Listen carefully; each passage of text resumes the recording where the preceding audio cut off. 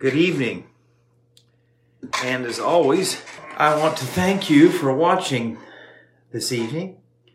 I pray that you have had a wonderful day, enjoying the sunshine.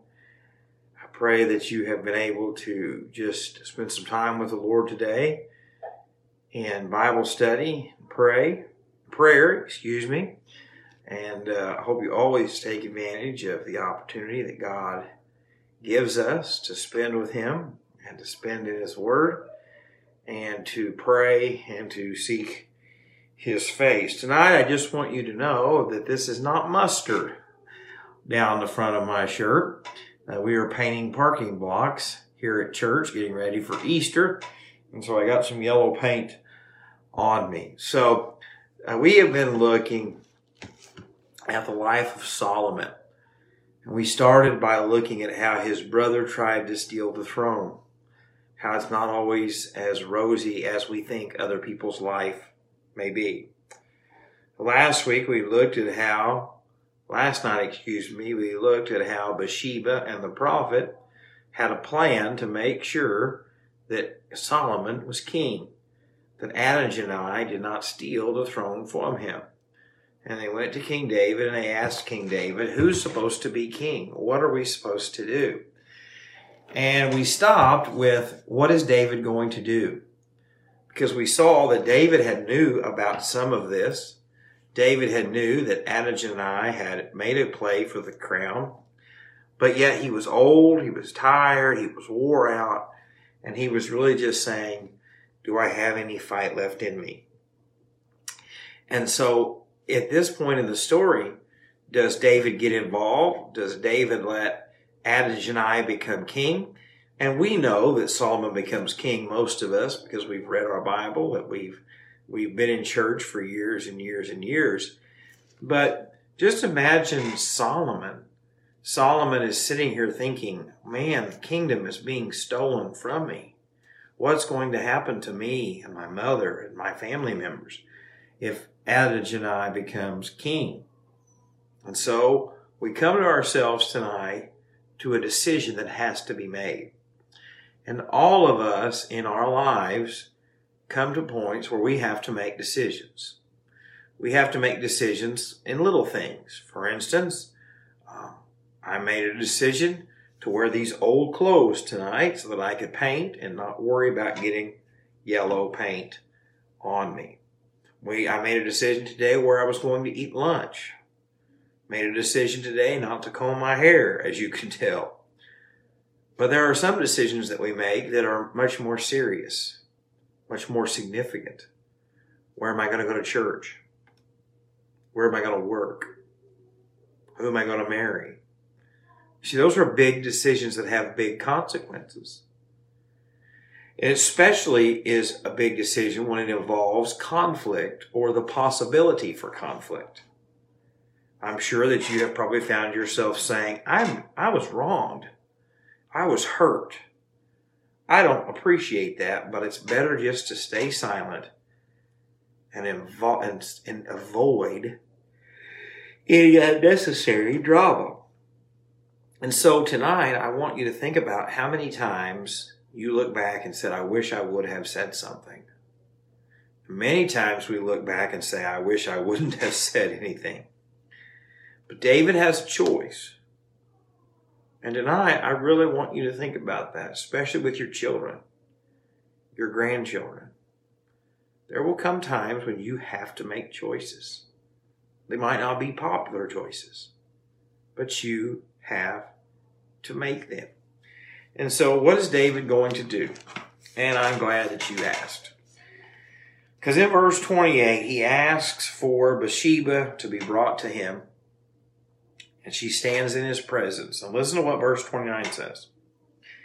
And the king took an oath and said, as the Lord lives, who has redeemed my life from every distress, just as I swore to you by the Lord God of Israel. So everybody already knew that Solomon had said, David said Solomon was going to be king. Saying, assuredly, Solomon, your son, shall be king after me, and he shall sit on my throne in my place. So I certainly will do this today. So David makes a decision that I am going to stand behind what God wants, what's right, and throw my support behind Solomon. But I want you to hear this. David could have told Bathsheba this and then done nothing else. I've had many people in my life say, Pastor, if you ever need something, you let me know. But yet when that day of needing something comes, most people are far and few between. But now King David puts his money where his mouth is. And King David said, Call to me Zodok the priest, Nathan the prophet, and Benaiah the son of Jehoiada. So they came before the king, and the king said to them, Take your servants of your lord, and have Solomon my son ride on my mule, and take him down to Gihon, and blow the horn. There let Zadok the priest and Nathan the prophet anoint him king over Israel, and say, Long live King Solomon. Then you shall come up after him, and he shall come and sit on my throne, and he shall be king in my place, for I have appointed him to be ruler over Israel and Judah. He says, not only am I going to tell you that I support Solomon as king, it's time for us to put it into practice. And so he says, take the donkey, which is a symbol, if you know anything like Jesus riding into the city on a donkey. And he rides through Jerusalem, and they're declaring him the king. Not only that, but he comes in and he sits on his father's throne. He is sacrificed for through animals and things like that. All to show that not only has David said Solomon should be king, but he is making him king. And this is very important because most of us have either been in a position where we weren't as loyal as we should be, or we've been in circumstances where people were not as loyal to us as they said they would be. And we've all been hurt, every one of us. We get hurt in church, we get hurt at work, we get hurt in our marriages, friendships. But it is so important to know what God wants for your life, and to know what God says is right. Because God will bless obedience. Friends, it might not make sense for you to stand and do the right thing in a world that says do the opposite, but God will bless it. One of the things I find the hardest thing to do as we close tonight is to forgive. Now you say, Jake, I can't believe you'd say that. It's just the truth.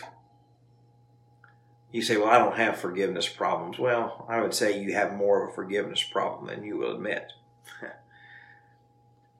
But yet God promised me that if I will forgive, then he will forgive me.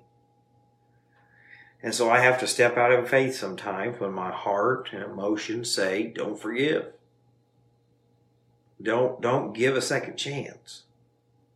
Don't turn the other cheek. And God says, I promise, I'll bless obedience.